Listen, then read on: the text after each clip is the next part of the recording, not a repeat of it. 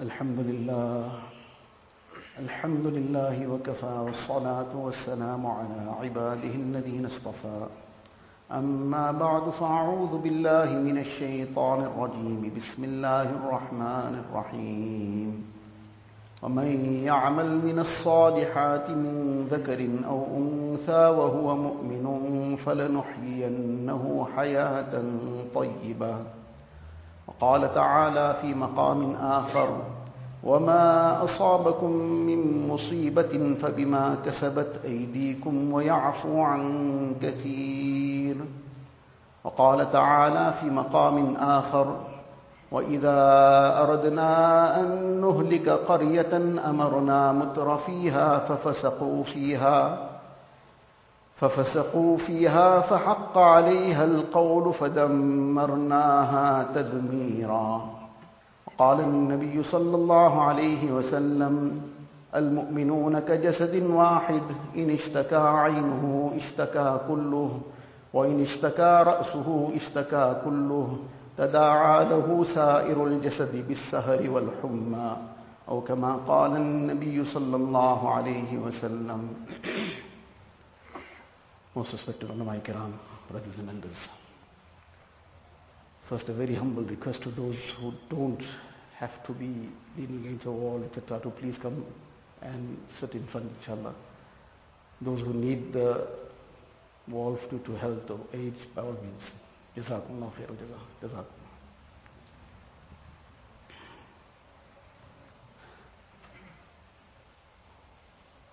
In the short time that we have, there's a very long history that we are going to try to summarize.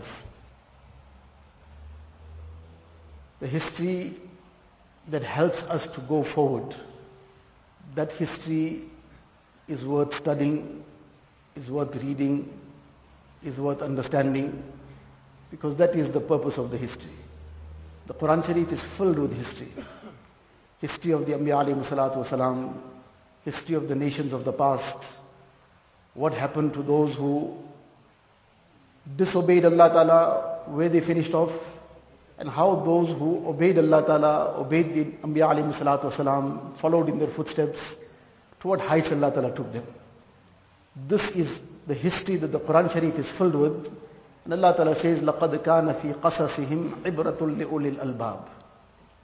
That in these incidents of the Anbiya alayhi salatu wasalam that Allah Ta'ala has mentioned, there is ibrah. But not everybody will take the ibrat. Not everybody will take that lesson. Ibratul li'ulil albab. People of intelligence. People of intelligence will take the lesson of this history.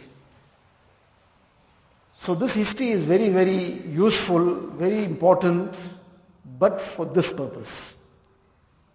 Unfortunately, many things that have happened in history are read, but like another bedtime story, or just for the facts, just for we enhanced our knowledge of something that happened in the past, and that's the end of it. That is not going to be of any benefit to us. The benefit is the ibrat that we take. Nevertheless,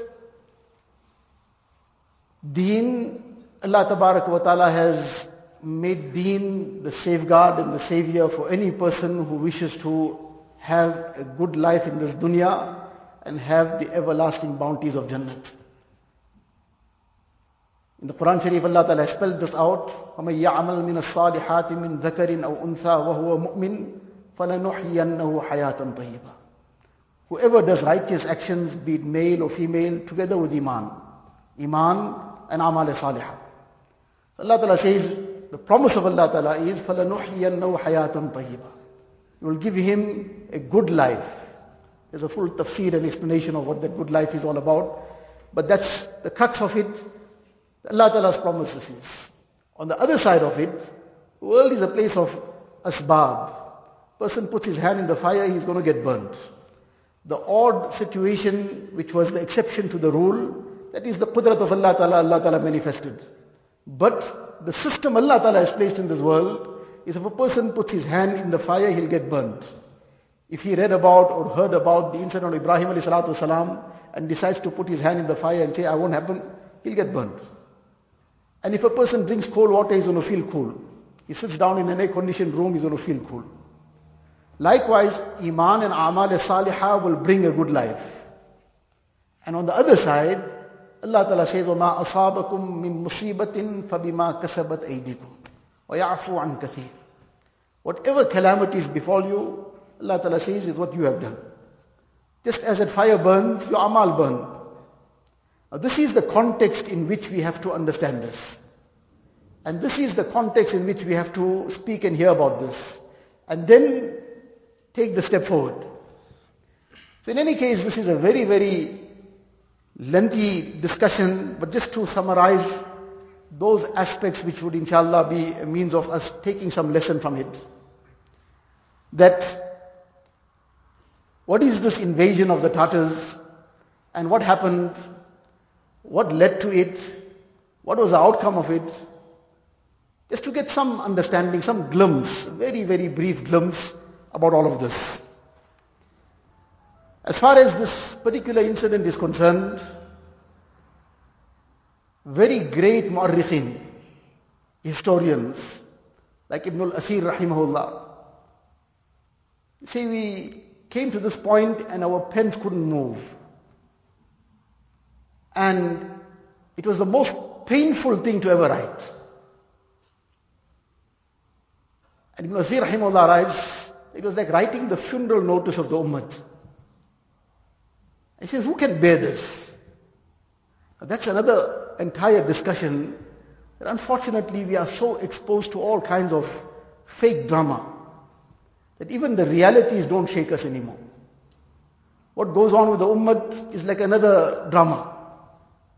And we just hear about it unless something happened to someone very close to us. Then it's another news item. At the most, if there's some collective amal taking place, some collective dua, we might participate in it. Or if there's some contribution required to help somebody, we'll contribute to it. Alhamdulillah, that too is ghanimat. But to take some 5 minutes out, make 2 rakat salatul haja, make dua for the ummah, to cry in the middle of the night, that doesn't happen, it doesn't shake our hearts, because it's another news item. Something happened here, something happened there. That child is playing with on his devices, all the fighting games. This is another fight also. He's been killing the whole day too. Somebody else getting killed some other part of the world. It's another news item. It's another game. But those who had the reality of what this is all about, that this is no game. This is the ummah of Rasulullah sallallahu alaihi wasallam. Ibn Asir rahimahullah says, I decided not to write it. He says, this is such a tragedy that from the time of Adam alayhi salatu wasalam. And he says that if somebody claims that till the time of Yajuj, Majuj, such a destruction will not take place, he won't be wrong. Now a person who's written the history for centuries of it, from before Nabi Sallallahu Alaihi Wasallam's time, right through all the centuries, from the advent of insan almost, whatever could be gathered. And he says, if somebody makes this claim that such a heart-rending incident hasn't happened from the time of Adam as-salam till now, and such an incident may never happen till Yajuj Majuj, he won't be wrong. And he says that the time will come. The time will come when what we have written, somebody will say that this cannot be true. But it's true. It's unbelievable, but it's reality. Now, this is the kind of situation that happened. Just to understand a little bit of background, that how this took place, where it started off from. There was a ruler, Muhammad Kharzim Shah. He had conquered a very vast area. From one side, from the west, from Georgia and Armenia, all the way to India and China. And coming down almost to Egypt, etc. So he was ruling this vast area. On the other side was Genghis Khan, and he was ruling some area, the Mongolian section. There was some trade pact between the two, and this was carrying on. Both had obviously come into some trade agreement. Traders would come from that end to here, from here to there. It was carrying on. One trade caravan came. So they came to some place which was under the jurisdiction of this Muhammad Kharzim Shah. Some place called Utrar. So the governor of Utrar, he saw this caravan and they had a lot of wealth and a lot of riches with them. And so he sent a message to Muhammad Kharzim Shah. These people look like spies. Muhammad Kharzim Shah gave the instruction that their wealth must all be confiscated, they must be executed. Now, there was no investigation properly done, no real verification of this news, and he gave the order, execute them. That was what happened. All their wealth was executed, confiscated, the wealth was sold off to the people of the place, and all these people were executed. Now this message reached eventually Genghis Khan. So he was really enraged. He sent an envoy with the entire delegation directly to Muhammad Kharzim Shah, that this happened in an area under your jurisdiction. Did you approve of it? Or this was just done by the governor on his own accord? It was done by the governor of his own accord. We will make him taste the result of his action.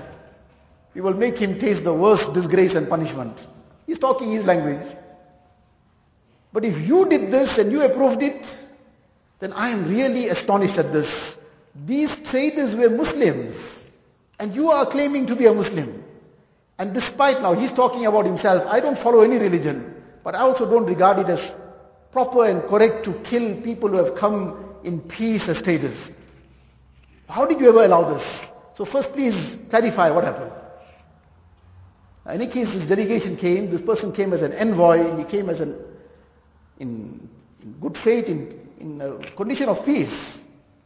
But there are some things that become intoxicants. One is the intoxicant that we know. Somebody drinks something that will intoxicate him. Allah forbid, somebody smokes something that will intoxicate him. These are all haram, obviously. And Allah Ta'ala protect us and protect everybody from all these things.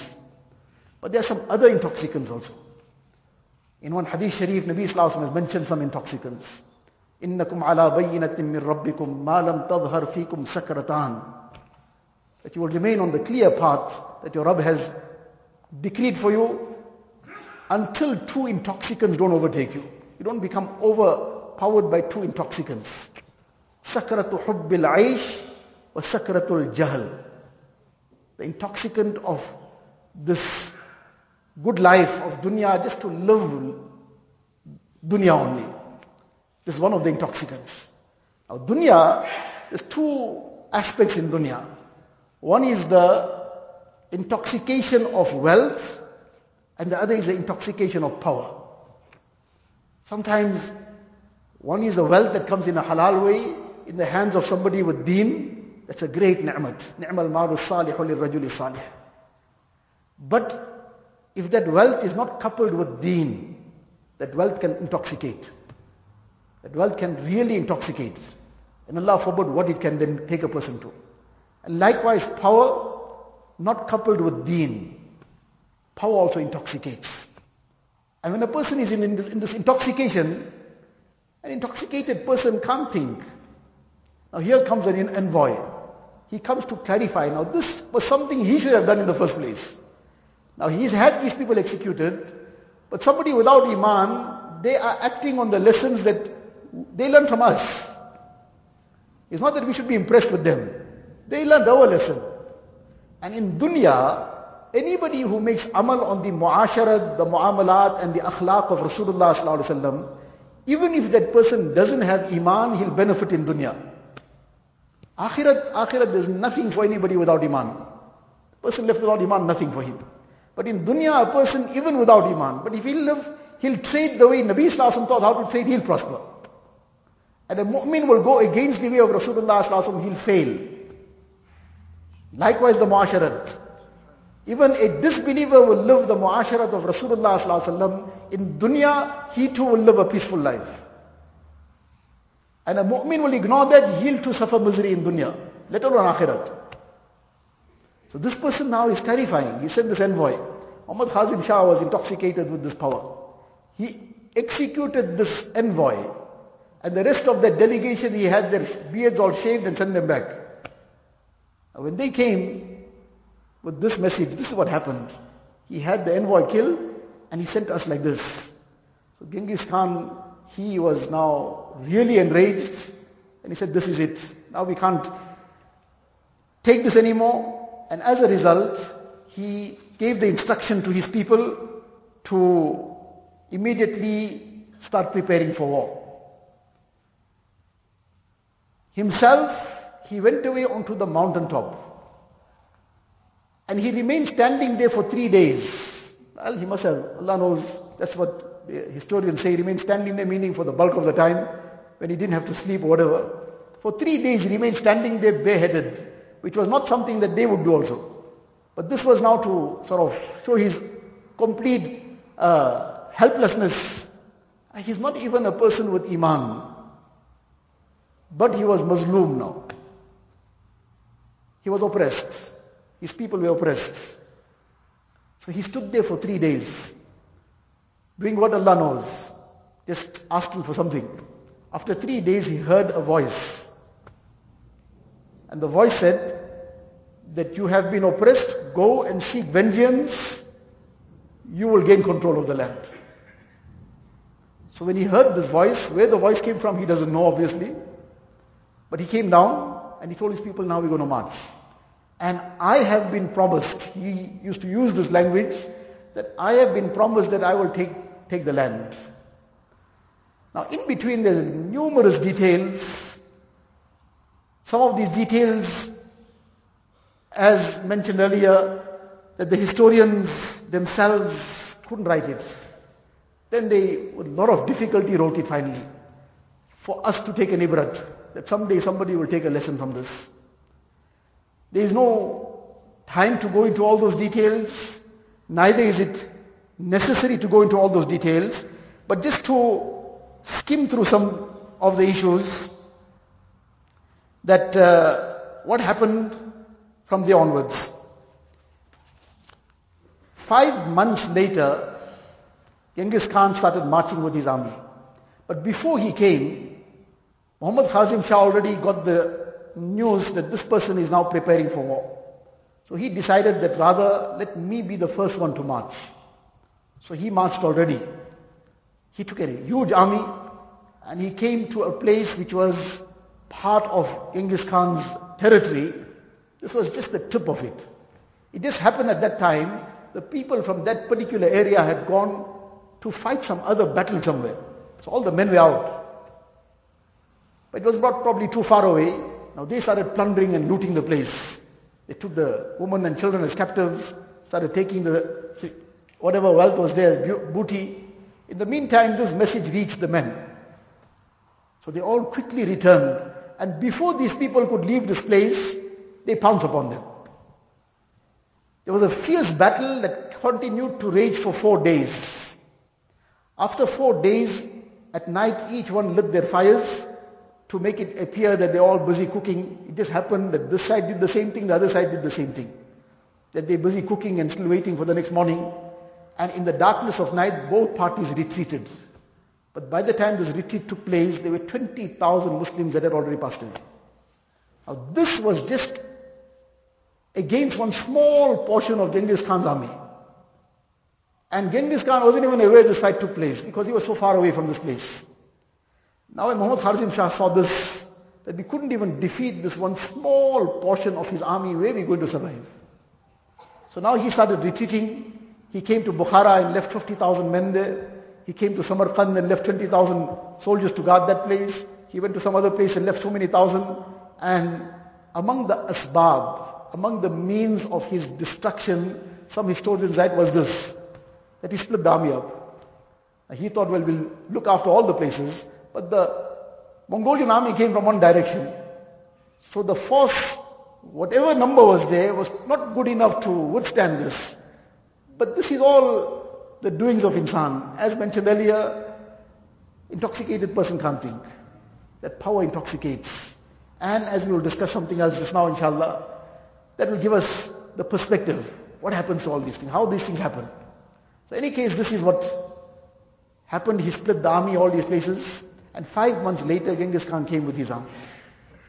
When he came, the first place that they attacked was Bukhara. Now, Bukhara is a place which, if we haven't heard the place, still it's so familiar to everybody, because nobody is there who hasn't heard of Imam Bukhari rahmatullah alayh. This was a place which was a seat of knowledge. So much of legacy of deen has come to us from this place of Bukhara. And this was the first place that they attacked. First when they came, the people asked them, look, let's enter into a peace treaty. Whatever you want, we will give you. Just leave us in peace. So they agreed. Then they came into the city. After coming into the city, they said, okay, bring all the eminent people here. All the eminent people were brought. They confiscated all their wealth, whatever. Then they said, well, this one fort is there, in which there's whatever number of soldiers, 15, 20,000 soldiers that are in this fort. You people are now going to help us to conquer this fort. So they forced them to now fight for them to conquer the fort. The fort, around the fort, these soldiers had dug a huge trench. Now to get to the fort, they had to first fill the trench up. So now all these Muslims are in the front of the army. They have to fill this trench. Now they are taking whatever they can, because they got no choice. They are under either your life or you do this. So they are now doing this. Now they're filling the trench with whatever they can, sand and wood and whatever else. But now this was not enough for these Tatars.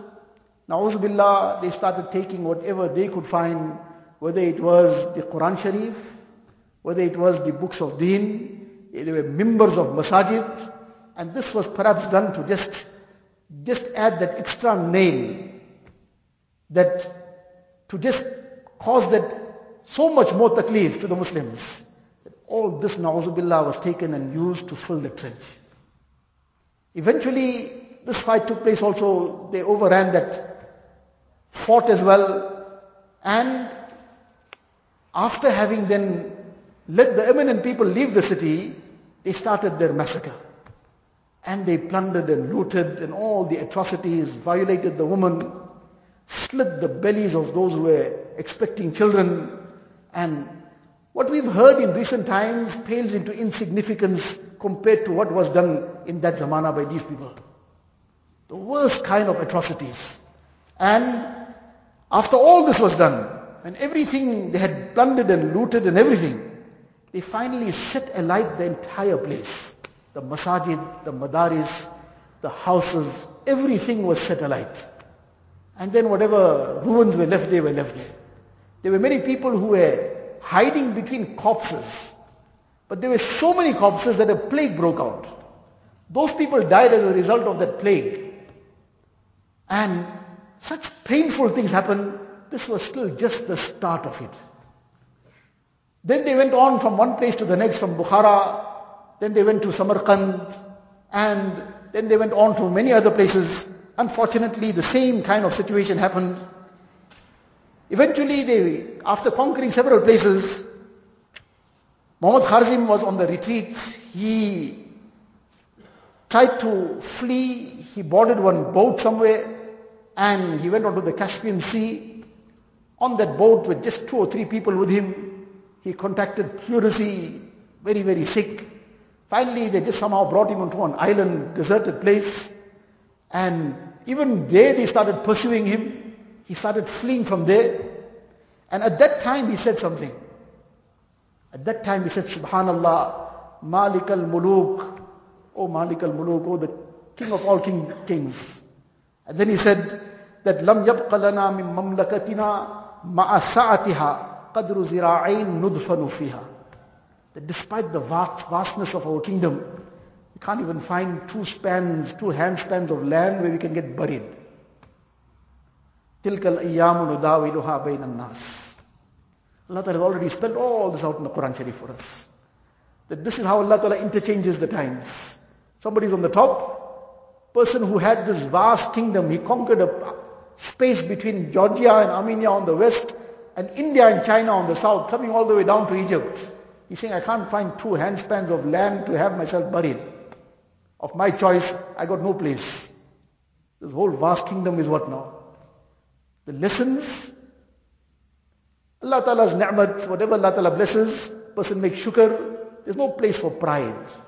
There's no place for arrogance. There's no place for I and mine. Allah Ta'ala doesn't like this. And Allah Ta'ala made it happen. Allah Ta'ala showed the whole world that this I and mine, wait, finished off. Person, this vast kingdom, he probably can't travel the whole kingdom, but he can't find 2 handspans of land where he wants to be buried. These are those lessons that we have to pick up on the way. How dangerous this arrogance, this pride, this haughtiness, this zulm. The zulm that was perpetrated triggered this. How dangerous this zulm is. Ittaqi da'wat al-mazloom. Nabi Sallallahu Alaihi Wasallam says, fear the dua, the bad dua, the curse of the mazloom, of the oppressed person. There is no barrier between his dua and Allah Ta'ala. And even if the person is without iman, but he's mazloom, in dunya he'll get assisted. In dunya he'll get the help also. In the akhirat, if he went without iman, there's nothing for him. But in dunya, if he's mazloom, he'll get the help also. So in any case, eventually this person died completely broken, dejected, and in this manner, without anybody, all his army and people all fled. Many were, in the thousands were massacred. After he was killed, in any case, they came on Maru, which is another very well-known place in the annals of our legacy, where a lot of the fuqaha, etc., were all based in this place.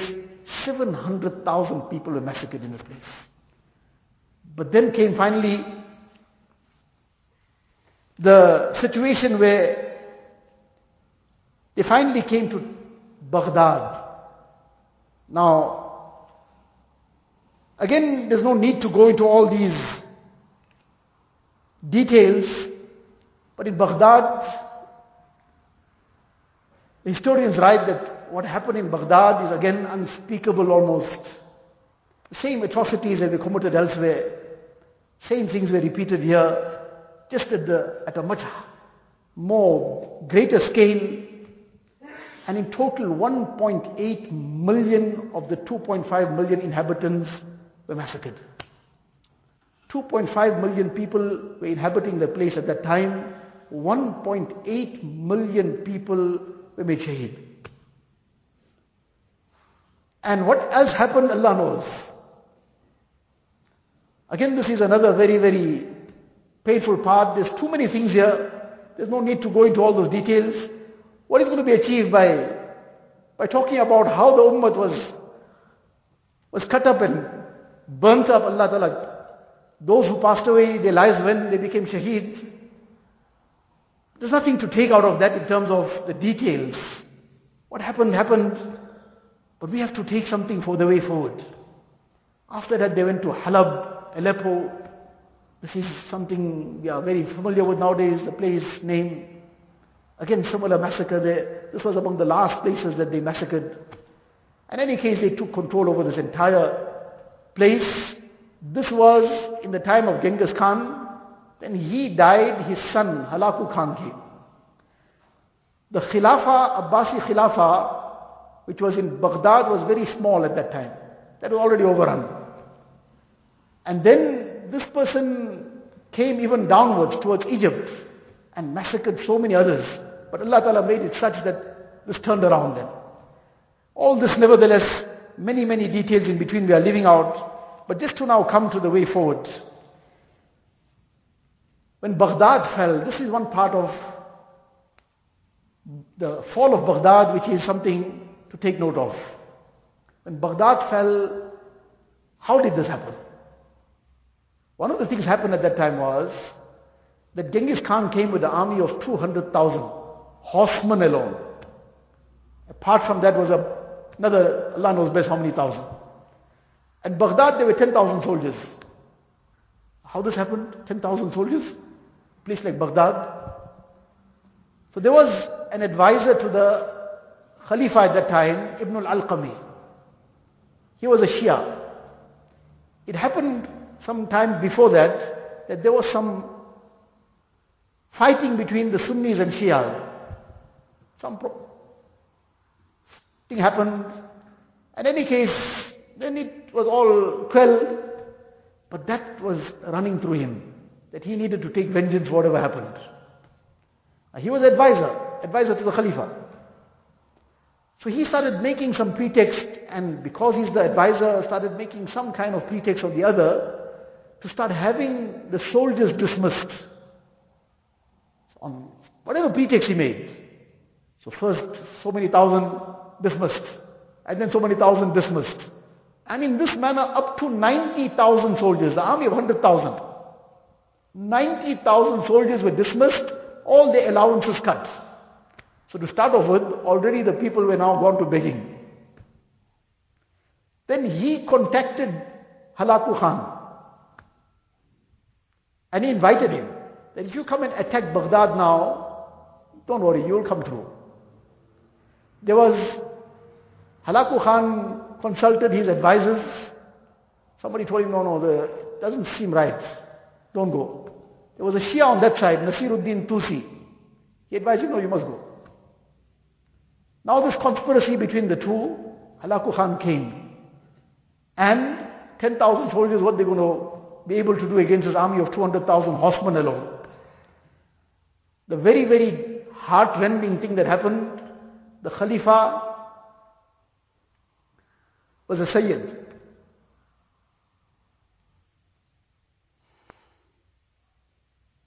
Halaku Khan was afraid of killing him. He was afraid that if his blood is going to fall on the ground, something will happen. These people said, no, don't worry. We'll show you something. We'll show you something that you'll kill him also, not one drop of his will spill on the ground. They had this person wrapped in sackcloth. They said, now we'll kick him to death, na'uzubillah. And that is how he was brought to meet his end in dunya. And then the whole place was run over, and whatever happened. It was the treachery of the Shia advisor, and he conspired with this Nasiruddin Tusi on the other side, and so many other things happened in between. And in this way, this tragedy unfolded, and this is what happens. Just to fast forward to many things,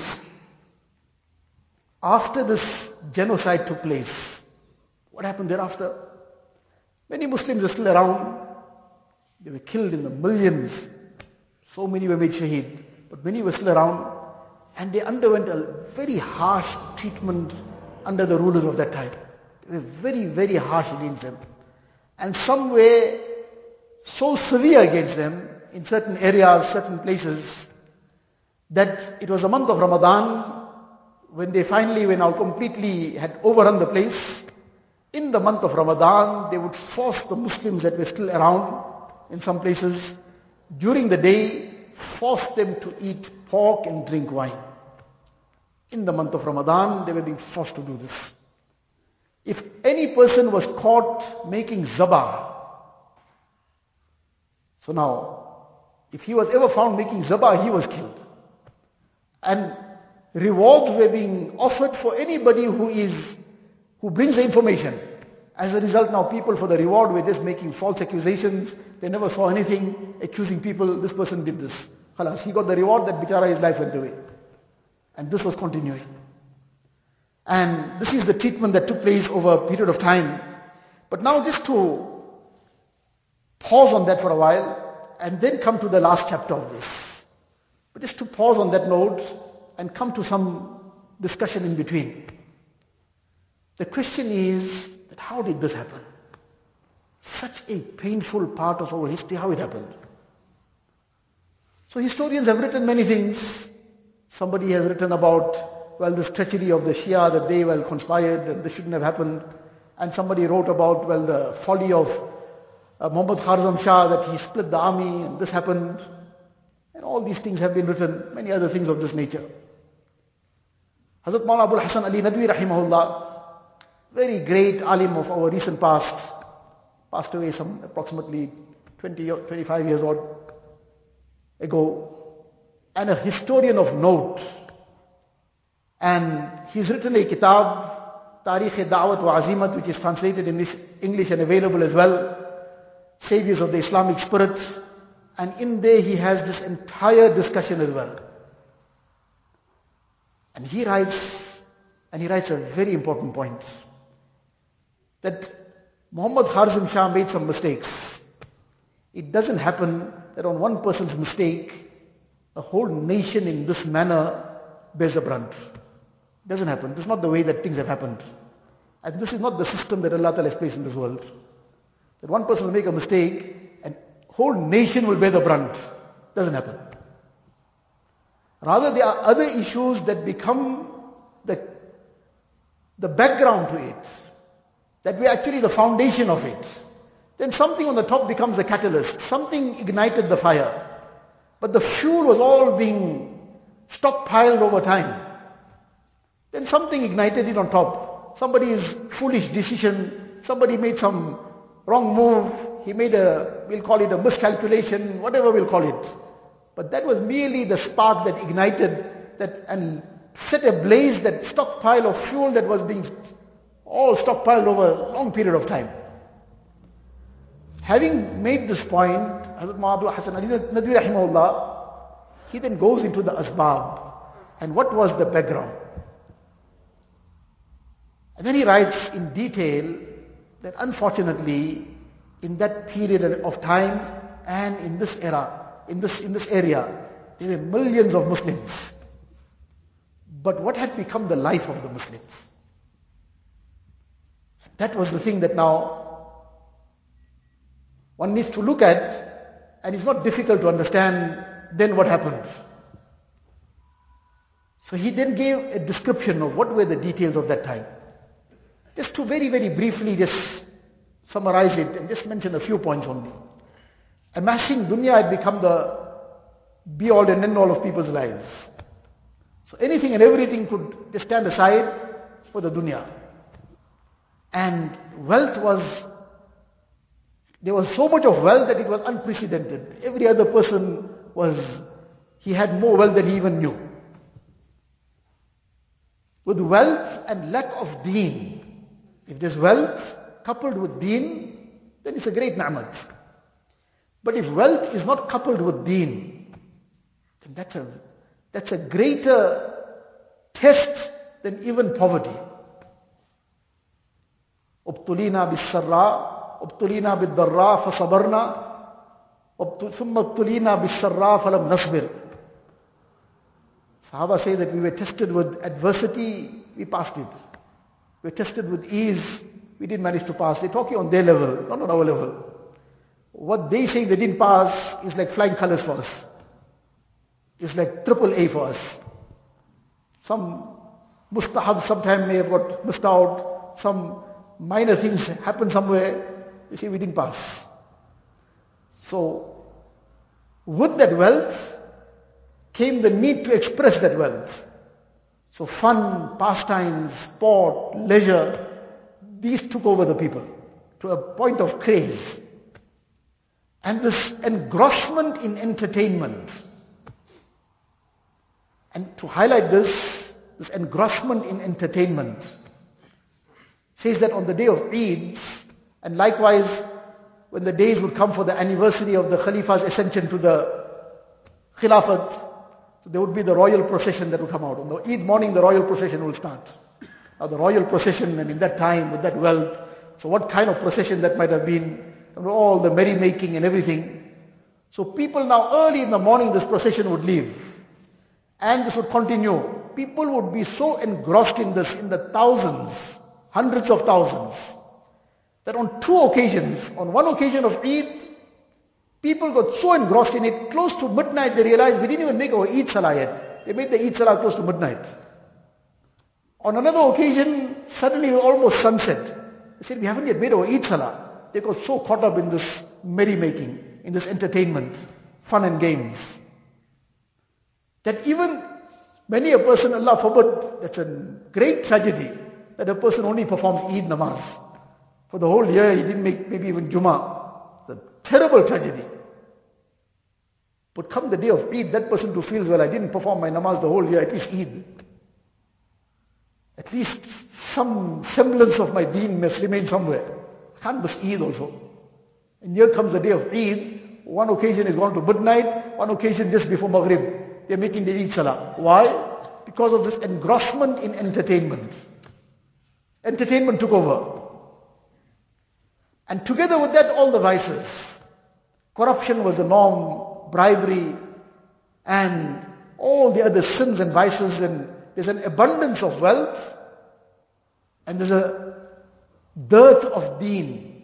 There's a deficiency of deen, and an abundance of wealth. That's a very dangerous mix. That's a fatal mix. That is a very, very dangerous mix. And that's what happened to these people. And the moral decay that came in the society brought it to an all-time low. A community, a society, Allah forbid, if there's kufr, it will still survive in dunya for a while. But even with iman, but if there is immorality, that government won't survive long. Even if the rulers are believers, but where immorality, indecency, vulgarity becomes the norm, and this is now overrunning the place, then even the believing rulers won't last. But if there is decency, then in dunya, Allah Ta'ala gives respite. Allah Ta'ala will give respite even to a disbelieving ruler also. If there is an immorality, he'll get respite too. But this became the norm, the moral decay. Now when all this was the order of the day, then this became the catalyst. Now, sins, one of the harms of sins stunts the thinking of a person. When a person gets steeped in sin and persists in sin, he can't think. And this is an everyday issue that Allah Ta'ala protect us and save us. Sometimes a person wants to do something, his parents are explaining to him, the grandparents are explaining, the neighbors came and started explaining, his ustad came way to try to explain to him. This is so beyond belief you want to do something like this. He says, how to do it? And he then goes and does it, and then he destroys himself too. But he wants to do it. But how can you think of doing something like this? He said, how to do it? See, but this is defying all logic. He said, but how to do it?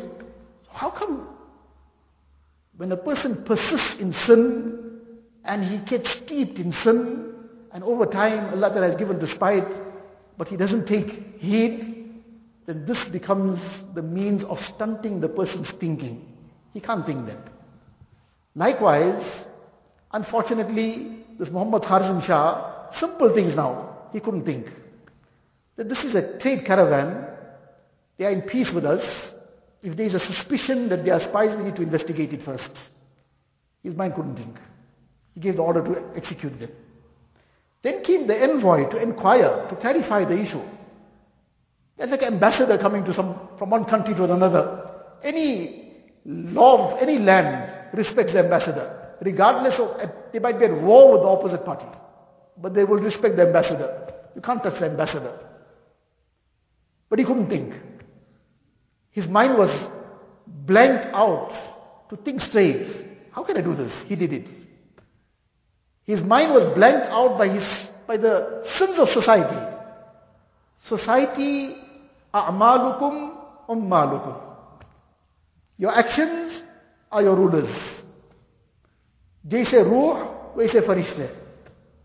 The kind of soul, that is the kind of farishta, an angel will come. So the society, the rulers are the reflection. So this was what was going on. This became the norm. Everybody was in the same trend of sins and vice. This person couldn't think simple things. He split his army up. But all these things are not, that's where it stops. Like scientists, they will say, well, the earthquake took place. What happened? This happened, the crust of the earth. Why that happened? That's where they stop. A mu'min goes beyond that. Allah Ta'ala's qudrat. Why Allah Ta'ala made it shake? Here also Allah Ta'ala gave them warning signs. Allah Ta'ala gives warning signs first. When this moral decay had set in, there was a severe drought that didn't change anybody. There was an earthquake that didn't change anybody. There were some other catastrophes. There was some internal fighting took place, many passed away. That didn't change them. Allah Ta'ala protect us and save us. We can see where we're heading. This is the point to reflect on. We should be looking around ourselves, at the ummah at large. What is the condition of the ummah? Where are we heading? This kind of things that was discussed, the engrossment in entertainment, and all the kinds of vices, and what not was going on, the moral decay of the society. Nowadays what's going on? One is the haram that used to take place once upon a time also. Now it is the pride over the haram. Through social media, person does the worst things and is posting it for everybody to see and is gloating over it. In one hadith, Nabi Sallallahu Alaihi Wasallam says, everyone in my ummah will get forgiven.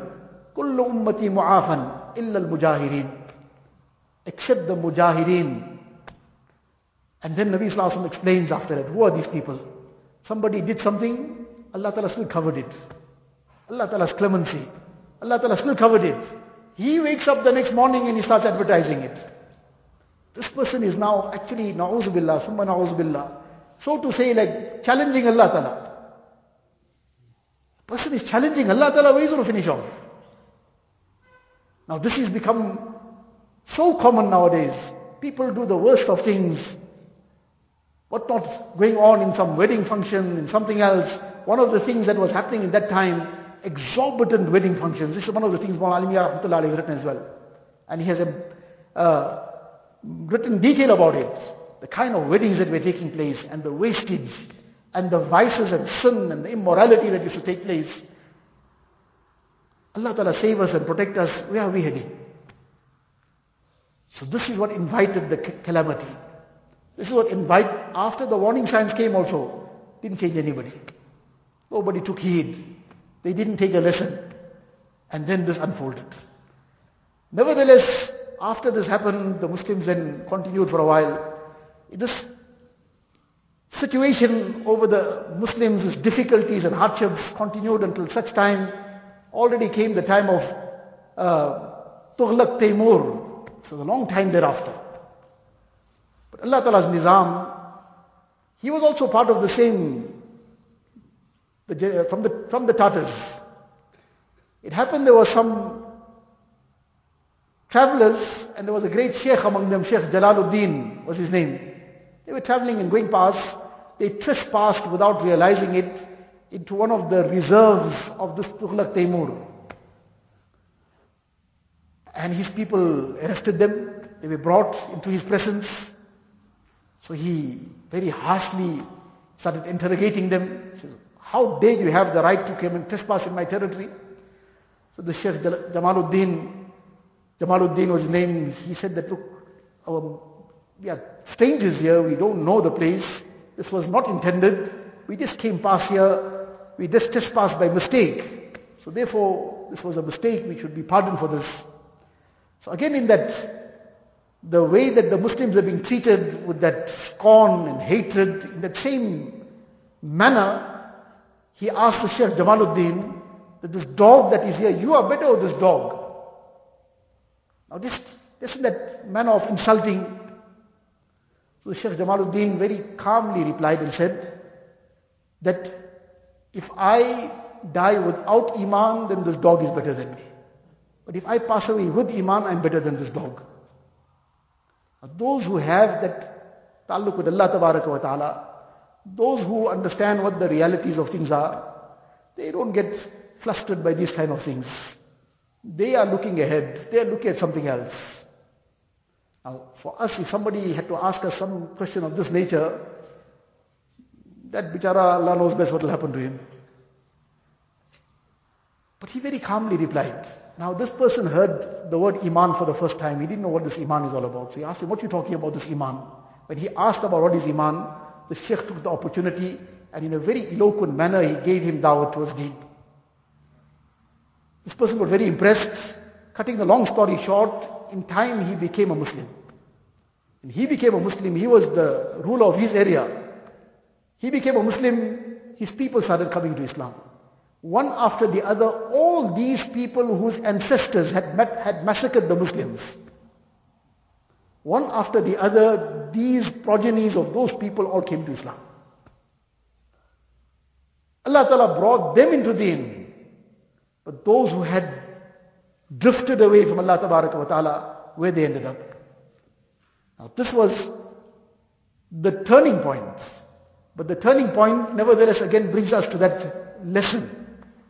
That in the interim now, because the Muslims were under this persecution, under these harsh conditions, there were many people, the pockets here and there of some ulama, there were people who were concerned about Deen. They started stepping up the efforts of Deen under the difficult circumstances that they were in. And as this consciousness started developing again, people started coming onto Amal. Now again this Sheikh trespassing, etc., all sounds like a coincidence. He just came here by mistake, and while this person asked him that question, no, Yusuf alayhi salam didn't end up getting brought out of the well by that caravan by mistake, that the caravan lost their way, and they now had to find water, and they came to that well. No mistakes here. Allah Ta'ala made that caravan come to take his Yusuf. For the protection of his Nabi, Allah Ta'ala made the intizam. So likewise, when the people started coming back onto Amal, they started coming back onto Deen, Allah Ta'ala made this happen. That now this will become the turning point. This person will get the opportunity to hear the da'wat of Deen, and this will turn his heart. And when he will come into Islam, his people will follow him, then this will lead to other neighboring places to start doing the same, and that's what exactly happened. So this is a very concise discussion of this very painful part of our history, but the lesson in all it. That Allah Tabaraka wa Ta'ala has made this already very clear. إِنَّ اللَّهَ لَا يُغَيِّرُ مَا بِقَوْمٍ حَتَّى يُغَيِّرُوا مَا بِأَنفُسِهِمْ. That the good that is in a people, Allah Ta'ala won't take it from them. The good life that they may be having, the peace, the security, the prosperity, the protection of their institutions, the protection of all their things, of their iman, their amal, all this good that they have, this is the essential thing. Allah Ta'ala won't change this. حَتَّى يُغَيِّرُوا مَا بِأَنفُسِهِمْ. Until they themselves change, then they'll lose it. If they change for the worse, they'll lose it. This is what history has taught us already. This is adatullah. This is the system Allah Ta'ala has placed in dunya. Person says, but why is the fire burning? That's Allah Ta'ala's qudrat. Allah Ta'ala has made this as the nizam of dunya. This is a nizam alam. Fire will burn. It's an exception, it won't burn. Allah Ta'ala will manifest His qudrat. This is my control. That's an exception. But the nizam of dunya is it will burn. So likewise, sins burn, vices burn, and immorality. This is among the worst things that burn a society. Behayai, this lewdness, this immorality. And unfortunately, this is a scourge. We need to now start making the efforts on ourselves, on our families, on our communities, on the ummah at large, to bring back this complete deen in our lives, and to bring back the way of Rasulullah sallallahu alaihi wasallam in our lives. Like these people turned around, Allah Ta'ala turned the situation for them for the better. The ummah is going through numerous difficulties, numerous hardships, calamities. We change ourselves and we change the condition of the ummah. By our efforts, Allah Ta'ala will use those efforts as a means, Allah Ta'ala will do. But if we come back onto deen, we bring our families onto deen, and the ummah comes onto deen, Allah Ta'ala has got no personal issue with anybody. This is the nizam Allah Ta'ala has set in dunya. In ahsantum, ahsantum li anfusikum. Wa in asa'tum, falah. You do good, it's for your own benefit. Allah Ta'ala is saying to us. And somebody does the opposite, he's going to have to bear the brunt of it. Allah Ta'ala protect us and save us. Allah Ta'ala give us a tawfiq that we take these lessons to heart and we translate it into action. The action, we should make some conscious intentions. The conscious intention, the first thing is that to reflect in my own life. Is there, and how much of it is there, of the things that were discussed that caused the downfall of these people? And this is just a very, very brief discussion we've had, and very few things we mentioned. Whatever is the disobedience of Allah Ta'ala, all that is part of it. To reflect in our own lives. How is my life going? How is my ibadat taking place? What is the level of my iman, my ibadat, my muamalat, my dealings? How correct is it? My muasharat, how am I living with my family, my neighbors, my parents, people in general? What is my akhlaq all about? What kind of akhlaq am I displaying? Is my akhlaq inviting people towards deen or actually chasing them away? Is the way that I'm trading and dealing with people inviting them towards Islam or sending them away? Is it one person, just to finish off on this note, this has just revived some memories, and while having supper, some of the satis were talking about Hazrat Yunus Sahib Rahmatullah Alayh, my marhum brother, Allah Ta'ala fill his qabr with noor. So on this note now we're talking about muamalat and this, how we are dealing with people and so on. One is that in the time, over time he had about 7 maids, one after the other, that had come, and then for some reason they had to leave it, whatever. At the maximum it took 1 month for any maid to accept Islam in his house. At the maximum 1 month, and over time it was 7, 8 of them. Then this was something happened after he passed away. That one person mentioned this to me. He says that he had hired a tiler. So now, that person was doing something, and unfortunately this is how we sometimes talk to people, how we deal with them. We don't realize what messages we are giving. That person needs his money now, he needs to get his job done. So now for that deal to be done, or to get his salary at the end of the month, or whatever, he's going to keep quiet and carry on, but he's imbibing something. He's taking some messages, he's taking some impression. In any case, he says he wasn't happy about something, he just said something anyhow, whatever. But that time it didn't even strike him, he just spoke to him roughly, and went away. The next day he came again, now this person was still busy. That day somehow, whatever it was, he just started talking to him very nicely, calmly, asking him something. Now this person is busy with his work. So in a little bit of casual talk, a little bit light-hearted, but like in a nice way. So that person turned around and said to him, says, now you're talking like Maulana Yunus Patel. He apparently had done some work for Maulana sometime, or had some interaction with him, Allah knows. But that impression lasted with him. And when this person, after the rough talk on the first day, when he spoke little well the next day, that came to mind for this person. He says, today you're talking like Maulana Yunus Patel. Now, this is just one small glimpse into the lives of these great personalities. And this is a lesson that we got to take. Our akhlaq, our muamalat, our muasharat, how we dealing with people. Sometimes we might lose 10 rands, but we might win somebody towards Iman. It might be maybe 100 rands or 200 rands, but we didn't make an issue about it, because now it was grey area, whether it was our fault or his fault. Says, chalo, it's a grey area, it's not clear cut, rather I take the loss, but don't make a fight with the person. Allah knows that might turn the person's heart towards deen. The way that we spoke to somebody, not for the sake of his money. Akhlaq, many a times we show akhlaq also. But one person, we've gone off the topic and the time has already gone also. And I think it was said maximum 1 hour. I don't know, we already overstepped it now. Almost. Okay, we'll finish off on this. This is just as a last bit of it. One person went to do some business somewhere. So he knew the person he went to see very well, but he was waiting his turn. The person was sitting in his office, and there was some person he was busy with. That person had come along, that customer, whoever it was, had come along with his child. While they were busy, suddenly something, the child was feeling upset, whatever, he suddenly brought up right there in the office. So now this person who is the owner here, he ran around the desk and he grabbed whatever he could and he started dabbing up that. In the meantime, somebody called the cleaners and so on, they came and took over and they sorted it out. In any case, this person, after he was done, took his child and went away. Now, this person who was sitting outside and observing all this, he came in. Now, they were quite informal with one another. He's telling him in Gujarati, he said, Kamal kari dido. He said, you really did something. What are you talking about? You came to clean that vomit of that child? So the reply he gave, he said, Bomoto Garakche. He's a very big customer. So very big customer. So now I had to do that. So it means now this person will keep coming here. Because a very big customer. So whether I nearly bring up in the process, but now for the dunya I got to do it. So that the akhlaq was shown, what wonderful akhlaq.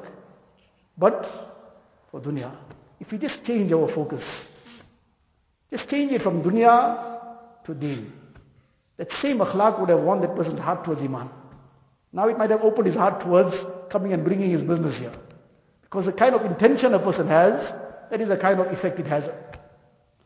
So if that intention is to win the person with my muamalat, with my muasharat, win him to deen, win him towards Allah Ta'ala, that will have an impact on him. Allah Ta'ala give us a tawfiq, Allah Ta'ala bless us with His special rahmat, save us from all the calamities and hardships. Allah Ta'ala protect the ummah throughout the world. Allah Ta'ala guide us all to His pleasure at all times.